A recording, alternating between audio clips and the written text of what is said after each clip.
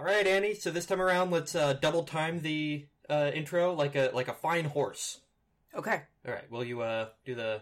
I think you better start because you have the musical training. I have no rhythm. Oh, please stop. Well, but here we go. How are we going to do this? Chapter by chapter, line by line. Let's make it a canter. Listen to our show and have a real good time with your pal Annie and Eric too. Chapter by chapter, line by line, we'll read along with you. We'll read along with you. Very nice. Thank you. Very nice. We can keep rhythm sometimes, and then sometimes we change our mind and decide to have a different rhythm. Yeah, I changed my mind halfway through it. It was great. Yeah. we're awesome. Changing our mind halfway through it is what this podcast is all about. So I heard a little shaking noise. Could that be our special guest star, Mr. Leopold Alexeyeva Wolfeld? Leopold Snoofington Alexeyeva Wolfeld. Right. Leopold Snoofington, otherwise known as Leopold Bloom, a.k.a. Leo, is our friendly dog co-host. Absolutely. This evening. Should I open the door, let him in, and introduce him to the pod? Or I think that Leo can come and go as he likes if you want to. Yeah, I what, I can't tell. Maybe he will be in or out, but he's our friend's dog, and he's such a good boy. He's a real snoofleton, and I love having him pets. He's a very good Snoofleton and a great fan of Jane Austen. He loves Jane Austen. He thinks that some of her later works are a bit rough. But so that's the pod right there. Yeah. We'll close it now. Goodbye. Goodbye, everybody. All Goodbye, right. everybody. We're doing those kinds of puns now. All right, I'll muzzle it. Eric has taken a 3-hour energy, so this is the sort of thing we're going to be expecting from him. Absolutely. The kind of that's the quality puns. I'm bouncing off the ceiling. It's going to be great. Oh, and I'm binging. Hooray! Why are my pants binging? Hooray! His pants are binging. He's bouncing off the ceiling, and so I am going to talk a little bit about what happened in the last few chapters of Northanger Abbey. Oh yeah. So wait, hold on. Let's do a whole intro. We're chapter by chapter. We do Northanger Abbey one chapter at a time. You do not have to read the whole book to join us. We're using each chapter of this book mostly as an excuse to shoot the shit about Regency era underpants. Yep. They were very comfortable. High-waisted, the imperial design. No whalebone corsets yet. That came later. I think that mid-19th century fashion looks gross and stupid. It does, but I think it so beautifully reflects the culture. Which is also gross and stupid. I kind of like it for that reason. Yeah, the only good person who was active in the mid-19th century was Abraham Lincoln and maybe Karl Marx. Yeah, the only two guys. They're just two guys. That's it. Just maybe those two. Maybe Bakunin. Bakunin was pretty cool. Some ladies, I think. Jane Austen. Oh yeah. Well, yeah, okay. Anyway, moving on. So we've got, we're on chapter 7 of Northanger Abbey. What happened in previous chapters? Last time on Northanger Abbey, Catherine Morland goes to Bath. She is probably looking for a husband. She says she's just out for a good time, but everybody knows that her mom gave her, that allowance so that she can go to Bath and scope out the all of the sexy young rectors of marriageable age to hang out with in Bath. She's there with the Allens, Mr. and Mrs. Allen. Mr. Allen, it turns out, is kind of a sleaze. Mrs. Allen is is a flibberty-gibbet who only cares about clothes. She's a real will-o'-the-wisp. She's a fake friend. She's fake news. They also meet the Thorpe family and Isabella Thorpe, who is the belle of every ball, and her 3 ugly sisters. Who are hideous. And she's not the only one who thinks so. We're not the only one who thinks so. Everybody thinks she is the most charming of the Thorpe sisters. She also previously in the pump room at Bath had met a mysterious Mr. Tilney, who has disappeared from the face of the earth. Right, he is nowhere to be found. He and Catherine hit it off, and unlike many of the men in this society, he can really have a conversation. Yeah. I think he's a pretty decent guy. We had been really shitting on him in previous chapters. However, seeing the quality of man since then, just the complete boring sleazes since Mr. Tilney, I've come to respect and appreciate at least somebody who can hold a conversation. Right. I think we're beginning to like Mr. Tilney more and more in comparison to the gentlemen that we meet in Chapter 7 on Edgar's Parade, and who are James Morland, who's Catherine's brother, and John Thorpe, who's Isabella's brother. So the thing about Catherine is I've met so many Catherines. She is a teenager. She likes boys to a certain extent. She's not very aware of the world outside of her country home, so she thinks Bath is the biggest city in the world, and she's just gobsmacked. But also, mostly what she wants to do is cuddle up on a couch and read a good gothic romance. Yep, she is really into Mysteries of Udolpho. Mrs. Radcliffe's Mysteries of Udolpho, and she is trying to talk about it to everyone she knows, so she can finally find out that it's Laurentina Skeleton behind the veil. Yes, there is a certain part, like who is Bella gonna end up with Edgar or Jacob or whatever. Or, I don't know, maybe the next thing on Buffy. The equivalent back then is, what is behind that horrible black veil? Is it Laurentina Skeleton? Right. I would say that, yes, it is definitely Laurentina Skeleton behind the black veil. And Catherine is only interested in talking about Gothic novels, whereas her friend Isabella only wants to talk about boys. It's a classic Velma and Daphne situation. So, Chapter 7. They are fleeing the bathhouse because there's a couple of hot boys they want to catch the eye of. They're chasing after two hot boys on Edgar's Parade. They want to catch him outside the hat shop, and they miss them completely. Yes, they completely do that. They go down Cheap Street. Is that right? They go down Cheap Street. They go down Cheap Street. But I think cheap is one of those words, it's like an old English or Middle English words that doesn't actually mean cheap. It means like marketplace. Oh, yeah. So it's where they can buy a shoe shine for a penny, governor. Exactly. They're buying a shoe shine for an a penny, and they're trying to cross the street, and when right on the London road, all these carriages, horsemen, and carts come in front of them and prevent them from discovering the two hot boys in front of the hat shop. These detestable gigs. I think we should do a bit here where we, take modern-day traffic inconveniences and apply them to 200 years ago. What do you think? Sure. Okay. That handsome cab driver just cut me off without using a turn signal, which is two gas lamps. They hang on the bottom side of it. Yeah. Yeah, or just like they have what happens in the chapter is that they see Catherine Morland's brother James and Isabella's brother John in a gig. On the back of that gig is a bumper sticker that says, "My other wife is a Piccadilly wench." Yeah, and it's really trashy. Well, John Thorpe, whose gig it is really trashy. There's another sticker that's a Confederate flag, and in this circumstance, they really mean it, because it's that... that's not for another 50 years. Well, there is that family in Mansfield Park whose money is all from the sugar trade in the Caribbean. Yeah. So they're slaveholders. Absolutely. They have a bumper sticker with, the whole family, but it's the little stick figure family with the mom and the dad and the kid and the dog. Yep. But then it's also, here are our servants, and here are, illegitimate kids, and here's dad's couple of mistresses that he keeps in an apartment for in London. Yep. Yeah. Yep. What other things do they have? In the gigs of London, they have, a little... decal on the back window that says baby corpse on board. Baby corpse on board, exactly. And instead of the suction cup Garfield is just a dead cat. Yep, they have a hand-painted sign that says, "My son would have been an honor roll student, but he died of tetanus." Exactly. Yeah. So this is what appears on your gig, on the back of your gig, walking up and down the London Road. On your horse-drawn hansom.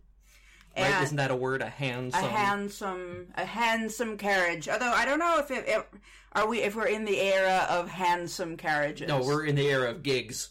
I had a family friend once say to me when I was a child, isn't it a shame that in this day and age nobody remembers the different types of carriages there were in the 19th century? Who said this? This is a family friend, an academic, and I thought to myself, no, that is the least sad thing I have ever heard. Why would anyone care? It is not sad at all that we don't know the difference between a brougham and a hansom and a gig and I don't know the different types of cars.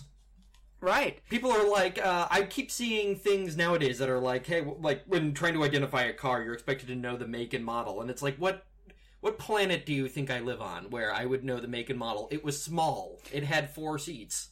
We don't know the names of trees, which presumably is something that we should know. The names of trees and of birds or this is something that I find as a novelist very, very difficult. The names of different pieces of furniture. Oh, wow. Oh, I have a friend who keeps telling me to, like, check her credenza. I said, what the fuck is that? Well, I think a credenza, and all that stuff is very localized. In a chifforobe. Right. A credenza somewhere else is a sideboard in Canada. Yeah. And there's the Davenport, and then the Chesterfield, and just the sofa. There's also the Piddlywink, the snoofer bottom. I keep my underwear in my snoofer bottom. The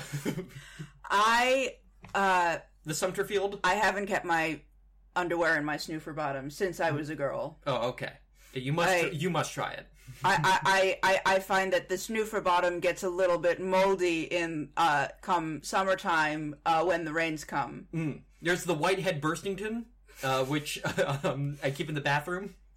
The Whitehead Burstington? Okay. Exactly. So this is an item of furniture and not something that you use to burst your whiteheads. Oh, heavens no. So what exactly is a Whitehead Burstington? It's it's like a chifforobe in Canada.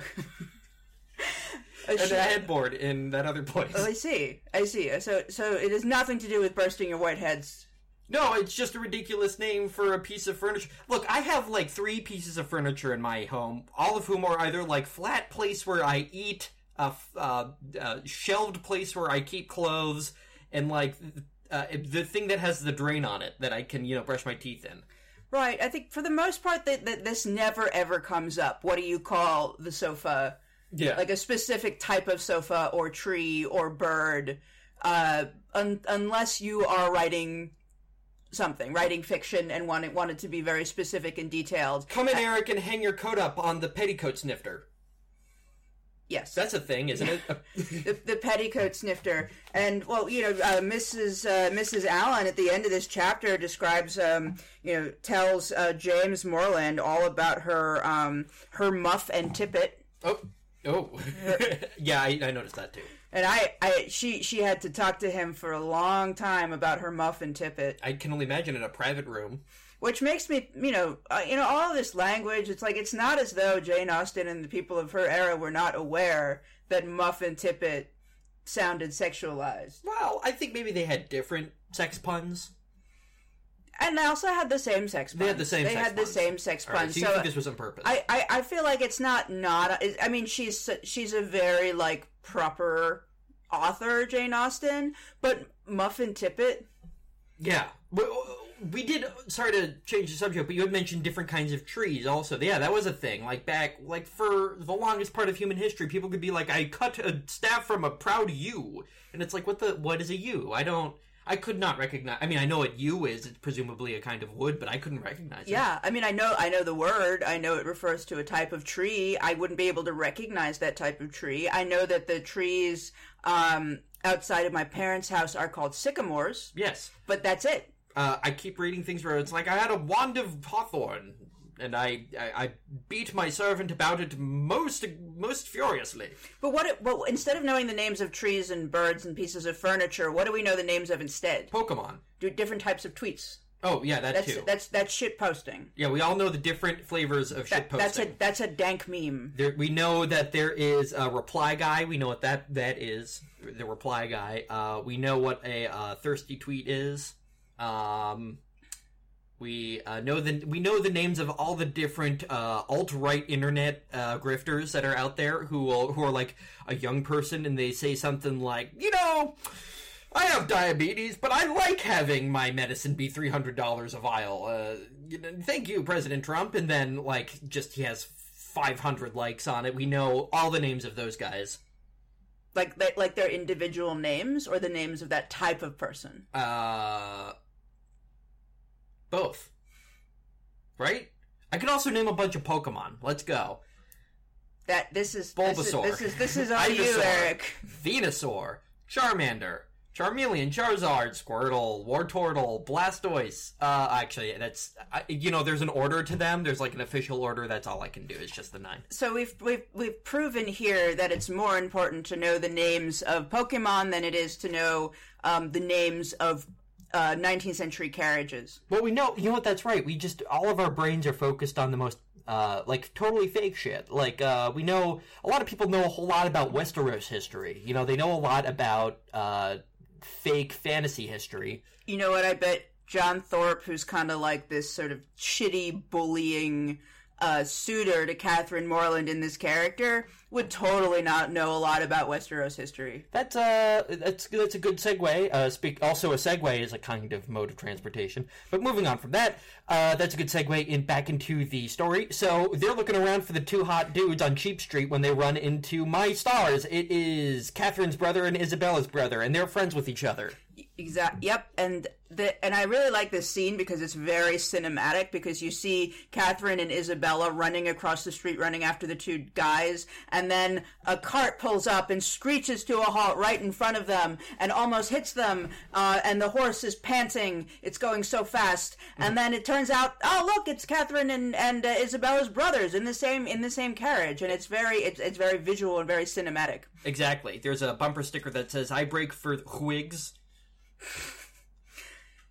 I don't know. Would they be Tories or Whigs? I think that they would be Tories. I think that John Thorpe is definitely a Tory. He doesn't take much interest in politics at all anyway. He's mostly just cares about his gig. I could see the Morlands being Whigs, where they're they're liberal, but they're not, they're not revolutionary. They're not in the slightest bit left wing. They're just, bourgeois and kind of genteel about it. Yeah, they want to be able to vote. They're not into pocket and rotten boroughs. They're an opposition, but a loyal opposition. Yeah. Whereas John Thorpe is a Tory. Is a high Tory. Even though he's in the same economic class as the Morlands, he's still a Tory because he thinks it makes him seem cool to be a Tory. It makes him seem like he has more money and influence than he actually does. Mm. Well, anyway, so they're running across the street for the guys with the cute butts. Their brothers get in the way, and out from this gig walks James and John. Boy, they all have such boring names. What happened to the good old days of what's his name? Fitzwilliam Darcy was in Pride and Prejudice. But we don't find out his name is Fitzwilliam for a while. And to be fair, he's referred to as Mr. Darcy so often in that book that he seems to be this imposing presence the whole time. Yep. This is not the Pride and Prejudice podcast, though. We're talking about a completely different book. Completely different book, Northanger Abbey, which is beloved of people who enjoy gender nonconformity. I learned this week. Is that right? Why do you suppose that is? Because of Mr. Tilney. Because Mr. Tilney is not gender conforming. Because he can talk to women about things that women are interested in. Wait, so unlike our good friend, so Isabella's brother, unfortunately, is just a total bore. They decide to pair off. They say, well, we've got a couple of dudes here, and how convenient that we're each other's brothers. Let's go visit your mom's house. Wait, which house do they visit? They visit the Mrs. Allen's. No. First they visit Mrs. Thorpe's house. The other Mrs. Allen's counterpart, the other Flibbertigibbet. Exactly. And so Isabella decides to hang back with hang loose, as the kids say. Insert guitar squeal here. And then she decides to hang back with Catherine's brother. What's his name? James, yeah. And they seem to hit it off real well. In fact, she hits it off with them so well that she only stares back at the original 2 boys 3 times. Yep, only stares back at them 3 times. That was a really funny quote. And I think James is really, really into Isabella. He has met her before. He is captivated by her archness, by her teasing the boys, by wearing the same hat as her best friend. You know, it'll get your brother to look at us if we wear the same hat together. Hell yes. This is me. This is James. Dude, your sister's hot. Oh, yeah? That's it. That's all I got. But meanwhile, so Catherine says, well, nothing to it but hang out with what's the other guy's name? John? John. Nothing to it but to hang out with John Thorpe. Maybe he can do some stuff. And boy, is he just a bore. Right. I'm gonna read a description of John Thorpe. Now, John Thorpe, who in the meantime had been giving orders about the horses, soon joined them, and from him she directly received the amends which were her due. For while he slightly and carelessly touched the hand of Isabella, on her he bestowed a whole scrape and a half, a short bow. A whole scrape and half a short bow. He was a stout young man of middling height, who with a plain face and ungraceful form seemed fearful of being too handsome unless he wore the dress of a groom, and too much like a gentleman unless he were easy where he ought to be civil, and impudent where he might be allowed to be easy. He took out his watch. How long do you think we have been running it from Tetbury, Miss Morland? That's his first thing. He says, and he proceeds to boast about how fast his horse is, how awesome his car is.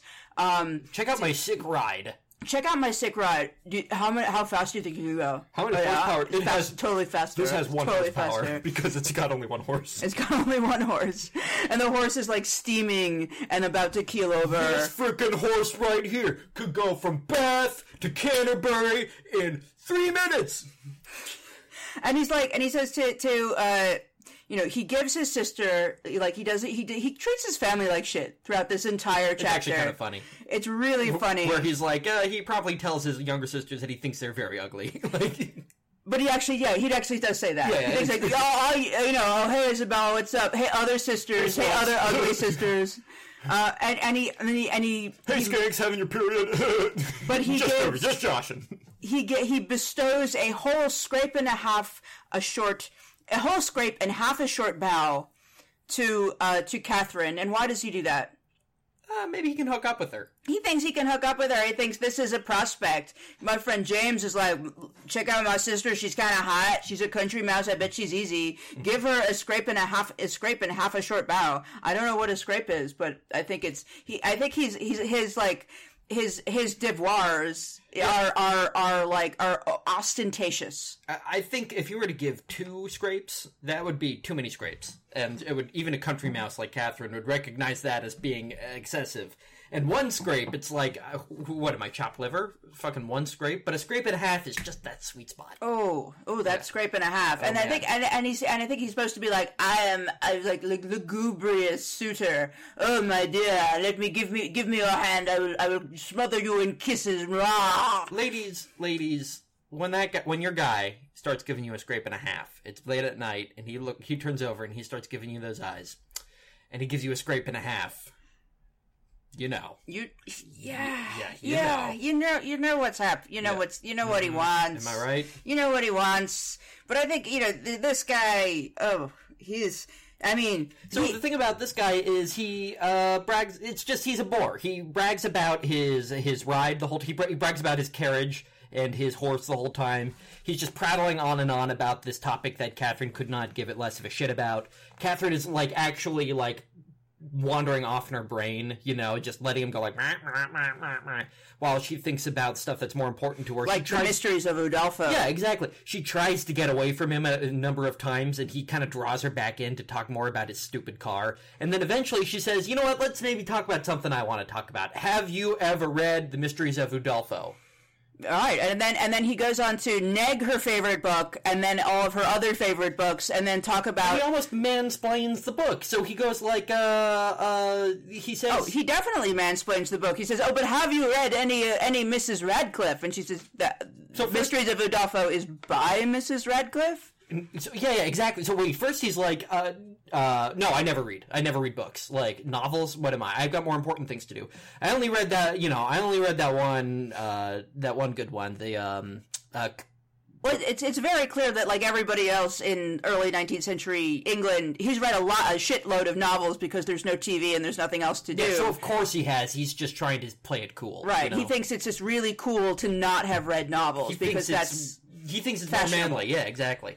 And I think he's also really insecure. He's very, very proud and also really insecure. Yeah, he says, "Oh man, I just recently read this one. It was so girly and lame. It was called Camilla. It was about a vampire." Ugh. Yeah, and it was like it didn't have any sexy girls in it whatsoever, and there were no skeletons behind the veil. It was like worst fucking novel ever. Yeah, it sucked. And she's like, "Okay, well, I haven't really read it." And then of course he mansplains Anne Radcliffe to her, where he's like, "Yeah, I only read books by Anne Radcliffe," and she goes, "Well, it's by Anne Radcliffe," and she's like, Right. He's such like the terrible, terrible doofus suitor, boorish hack. Yeah. And like comically so. He probably listens to Joe Rogan.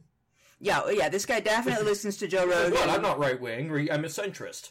I'm a classical liberal. And he says that he's afraid of looking too pretty, and so he dresses down. Oh yeah. He's too handsome. He's fearful of being too handsome, and so he dresses like a servant. And he doesn't want to be too much of a gentleman. Wants the boys to like him, his rough and ready self. And so he's easy where he ought to be civil. I'm not gonna wear tight jeans or do that because that's too that's too girly, Yeah, he's not going to wear tight jeans because it's too girly, and he's not doing anything that girls will like him for. Exactly. He is the polar opposite of Mr. Tilney, who's doing everything that girls will like him for. Yeah, but she's still going to, you know what? He still probably complains about how he doesn't get enough attention. Yeah. Yeah, he complains about how he doesn't get enough attention, but I don't even know if he notices that he gets a lot of attention from women, as long as he is he's a rattle. I think that he rattles on and on and on, and they don't care. Was that a direct comparison in there? Rattled? Is that a direct? No, James Moreland calls him. Oh, you would love my friend. He's a rattle. Yeah, he is a rattle. And he thinks it's charming, but it's not charming. But but what I want to know, what the question that I have is, if he is such a shithead, why is Catherine, who is presumably a decent person, why does her brother hang out with him? Well, I mean, I think her brother is just. Is it because he has a car?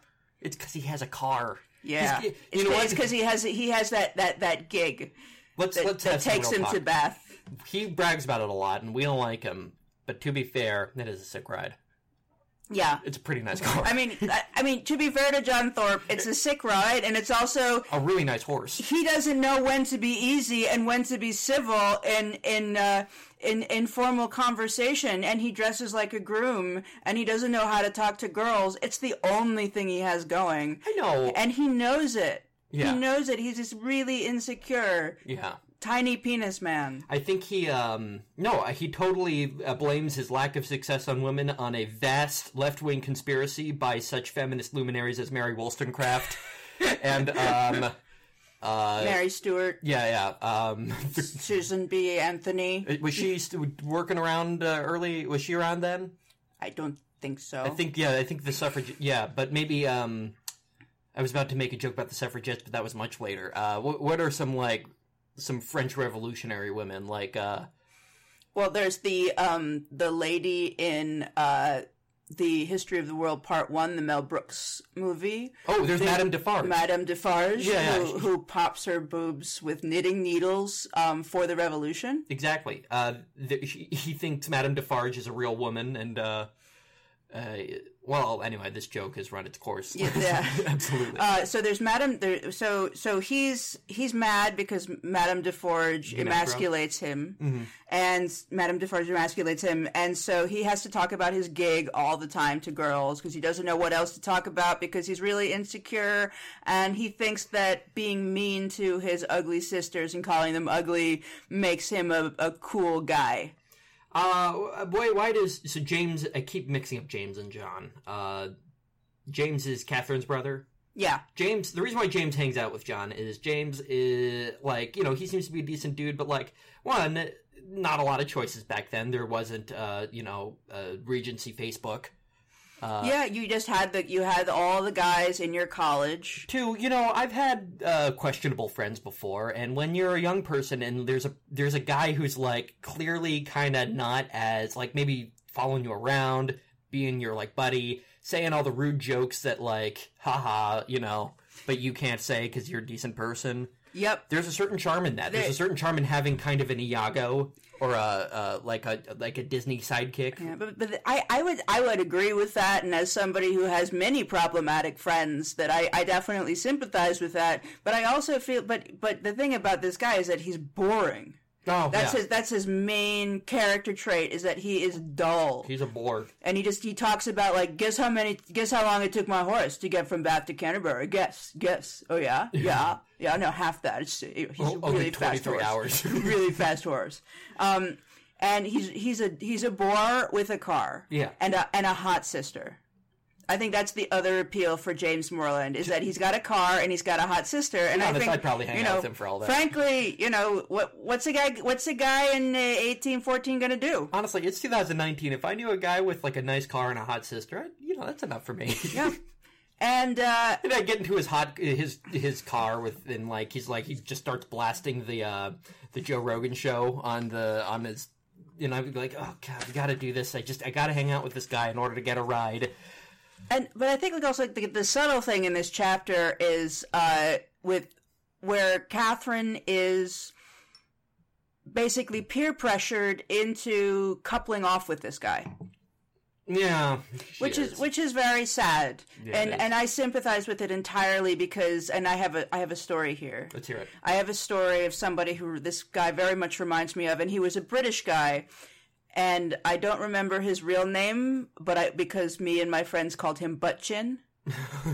I have a butt chin. I've got the cleft. You do have the cleft. Yeah, it was not, but this guy had like it was severe. Like it was like a Habsburg chin. Oh dear. Almost, and then it was drooling. And then it was like then it had like pimples and blackheads in the middle of it, and it was so deep you couldn't see inside of it. And he was a friend of a friend when I was studying abroad in Oxford, and I had to go on a date with him because all of my friends wanted me to.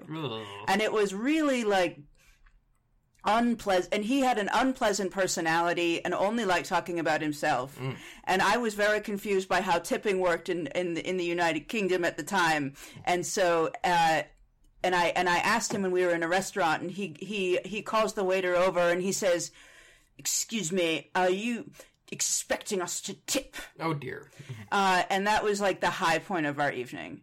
And it went downhill from there. It went downhill from there. And so Butt Chin was my John Thorpe. I'm pretty sure tipping is a village in Surrey.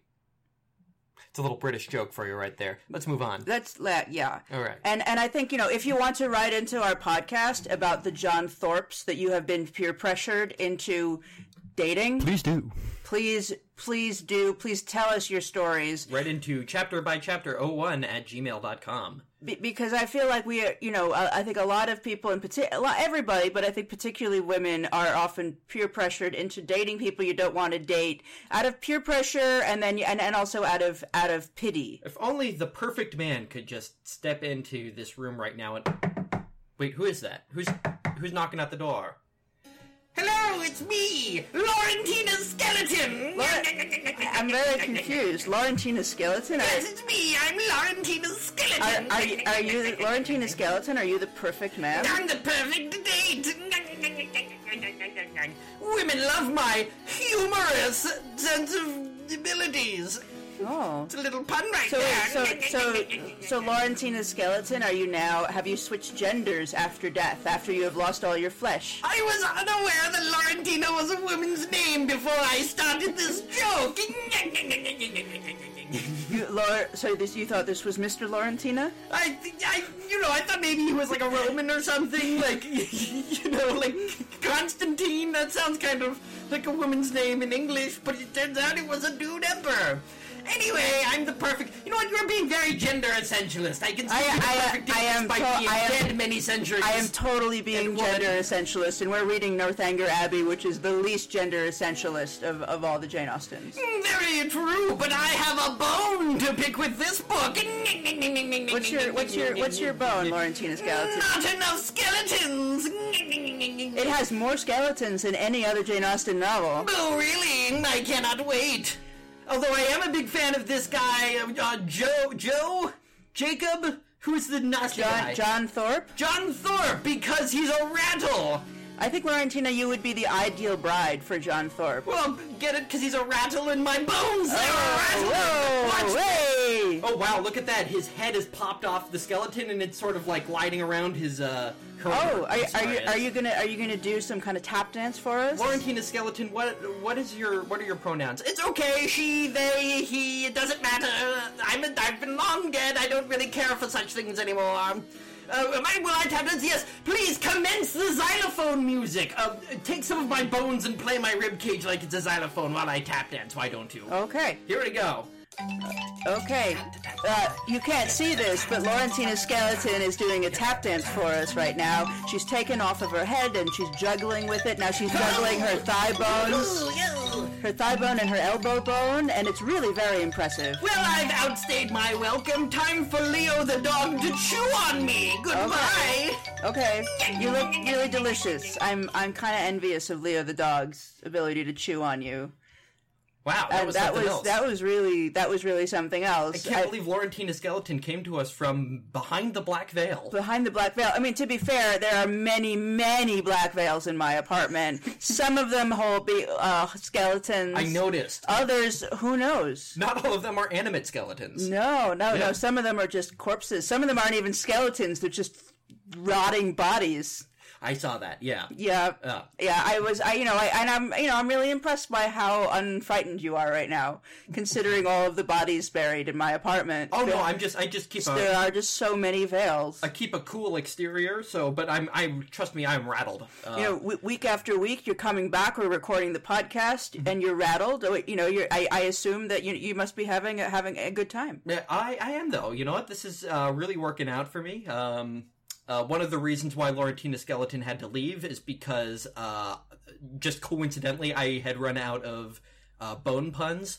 So, that sort of corresponds to how long Laurentina can stay on this podcast. Is the amount of bone puns that I've got. Okay. Yeah. So you're going to need to build up your stash of bone puns because I have a lot of skeletons in my apartment. Yeah. So there are going to be many props.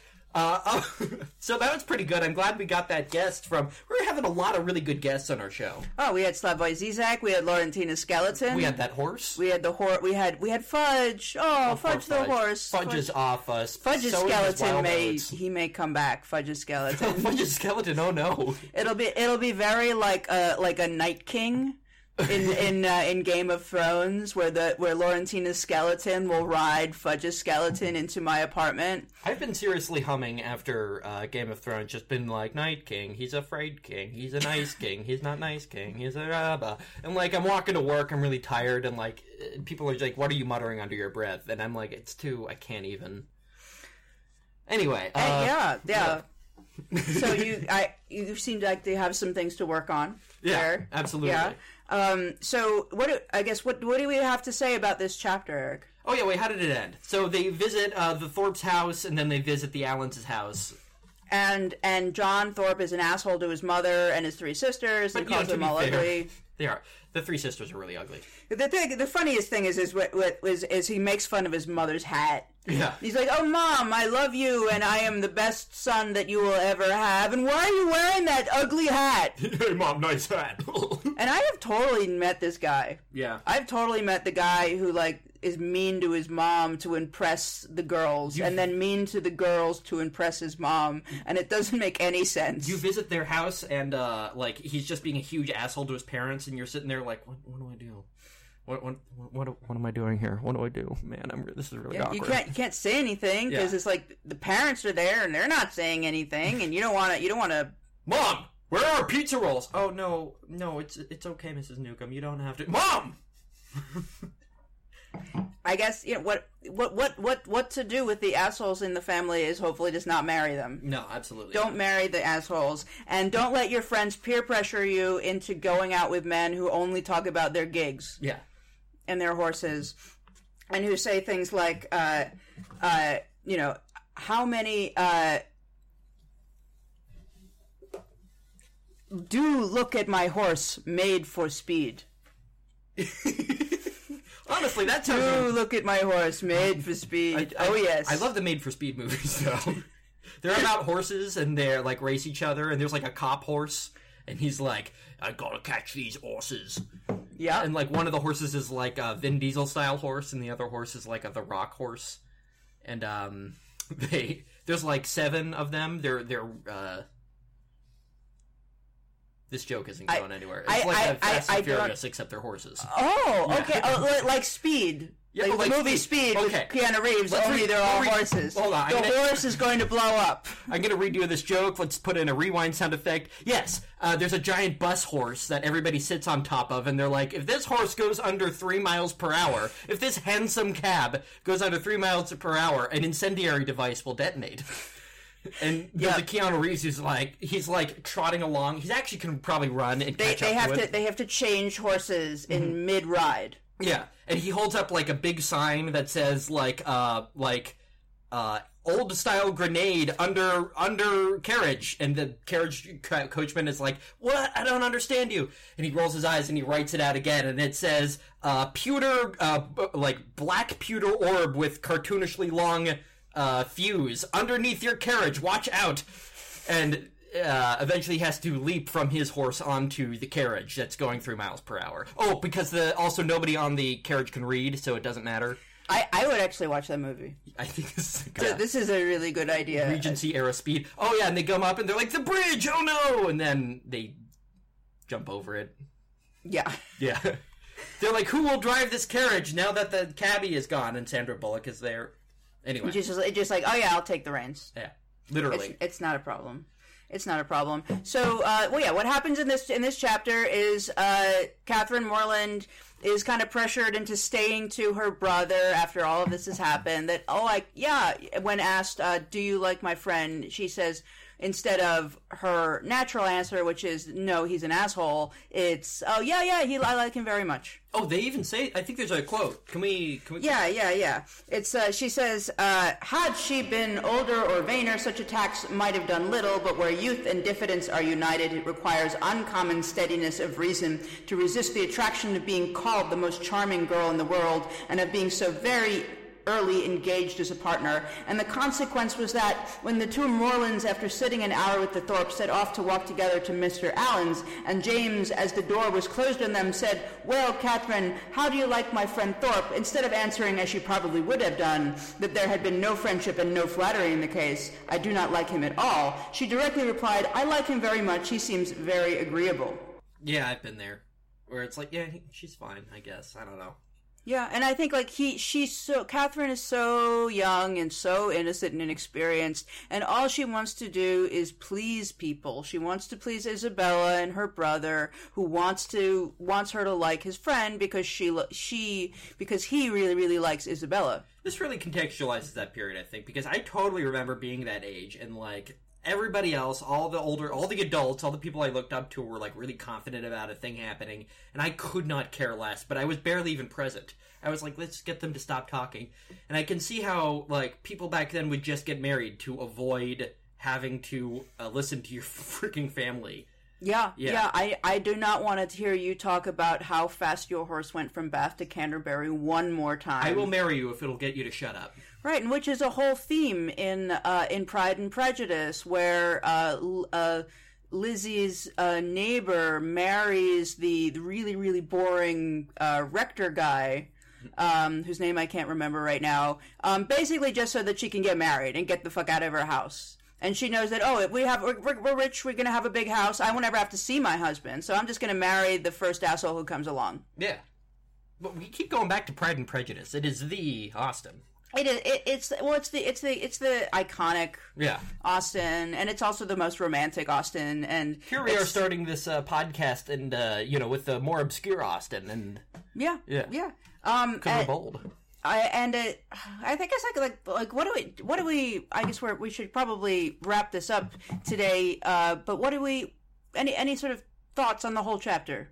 More stuff happened, and I'm glad. More stuff happened. I'm also glad. I'm glad we got introduced to the villain, John Thorpe. Oh, is he a villain? I feel I can't remember, but I feel like he is a villain. Yes, because there's a difference between just like your ordinary jackass and like a villain. Like he's going to oppose. Well, I guess that's the thing about this chapter, and I think those are my overall comments. Is that all of these characters are kind of parodies of Gothic novel satire, Gothic novel characters, whereas John Thorpe is like he's the villain, but unlike the villain in a Gothic novel with his black cloak and mustache carrying off Laurentina behind the veil, he's just a jerk. Yeah, he's just kind of an ordinary. He's just a jerk who doesn't know how to talk to people and is in love with his car. Well, he's like Gaston, right? Yeah, in Beauty and the Beast, where he's not a supernatural villain; he's just the town jock. I'm looking forward to, if he's the villain, then that means he's going to oppose some kind of plan or some kind of goal of Catherine's. And I'm looking forward to Catherine becoming a more active character. Like many young, insecure teenagers, Catherine really is just this passive figure, I feel like. Yeah, she's a very passive figure, and things so far have happened to her, but she has not taken action. She has just sort of accepted everything. So I'm looking forward to her taking actions. Me too. Yeah. Me too. So, Eric, what recommendations do you have for our listeners today? I feel like I should have a new recommendation. Actually, you know what? I'm going to just draw upon a list of my old favorite books because, I don't know. Go out and read. What were we talking about? Were we talking about skeletons? We were. We were talking about Laurentina Skeleton, maybe a Gothic novel. Well, you should read all the Gothic novels. You should read, I've definitely read The Castle of Otranto. You should read The Monk, which is actually referenced in this chapter as the inappropriately pornographic novel that John Thorpe recommends to Catherine Morland. And you should read it because it's inappropriately pornographic and not for children. You should read Camilla. It is about it predates Dracula. It delightfully predates Dracula. It is a vampire novel. It predates Dracula by a considerable degree, actually. We interrupt this program to bring you a correction. It appears my stupid brain has confused Carmilla with Camilla. Carmilla is an 1872 Gothic novella by Irish author J. Sheridan Le Fanu about a lesbian vampire, a sexy lady vampire who seduces women into a life of evil vampirism through a combination of vampire powers and sapphic erotica. It's an example of fetishizing lesbianism while at the same time condemning it as evil and unnatural. Camilla, written by Frances Burney in 1796, is not about those things. Thank you, and enjoy the rest of the show. That's cool. I didn't know that. Yeah. There was Dracula. Here's my hot take. I like to compare Dracula the book with Harry Potter. And the reason why is I don't find Bram Stoker... Dracula's boring. So here's the deal. Bram Stoker and J.K. Rowling, I put in the same category as they're not the best writers, they're not the most intelligent writers, but they sort of accidentally made the right combination. They stumbled upon the right combination to make them instant, everlasting successes. In the case of Dracula, he had the vampire myth, which was really hot in... this was easily into the Victorian era at that time. That was really hot. They had the sort of scary, sexy foreigner thing. They had the decadent nobleman that was sort of popularized, as early as Lord Byron, right? Before that. Even before that, definitely. Then they had women sort of being not as great as men as to resisting the lure of the East, of the dark and mysterious East. And they have Victorian optimism and technology sort of smiting the bad guy. So they have things like crossbows, and Van Helsing's he's got a bunch of gadgets and stuff. And he didn't do that on purpose. He just kind of took all the stuff that was in his culture at the time and condensed it down into Dracula. That is very like Harry Potter. And Harry Potter is the same situation where she took the boarding school story and like wizards and kind of smashed them together and said, hey, this is kind of a cool idea, and boom. Yeah, and I think, what was it? Neil Gaiman's The Books of Magic? There's a character who goes to wizard school. Oh, I mean, there have been so many wizard schools. And has Jane an Yolen. owl, and so the wizard boarding school thing is already it was already done in a more obscure. Jane Yolen's Wizard's Hall is a children's book that is literally Hogwarts. It's literally the same story. It's not, I mean, whether or not they came about the idea independently, because it's, it's an idea that's worth coming about. It's a wizard school, a wizard's boarding school, but, yeah, interesting. Yeah. Okay. Do you have a... Oh, yeah, so I was going to recommend a book I read a few weeks back, David Small's Stitches, and this is a graphic novel about a boy in the 1950s whose father is a radiologist, and he gives him so many x-rays to cure his boyhood sinus infections that he gives him cancer. Oh, and whoops! And it's a really beautiful, very, very graphic novel about like 1950s medicine in a really, really messed up family, and it's a memoir too, and it's beautifully drawn, and it's very, very heartfelt. And so if you want to be like, lie on your couch and get stabbed in the heart by beautiful pictures and a very, very sad story for 2.5 hours one night, I really, really recommend this book. Sounds like a good recommendation. Oh, yeah, Wizard's Hall by Jane Yolen. There, easy recommendation. There we go. Yeah. There we go. Okay, and I guess that's it from us. Yeah. And Laurentina Skeleton, and Leo the dog, and Fudge the skeleton horse, and Slavoj Zizek, and am I forgetting anyone? No, I think all of the gang is all here. We'll see you later. See you later.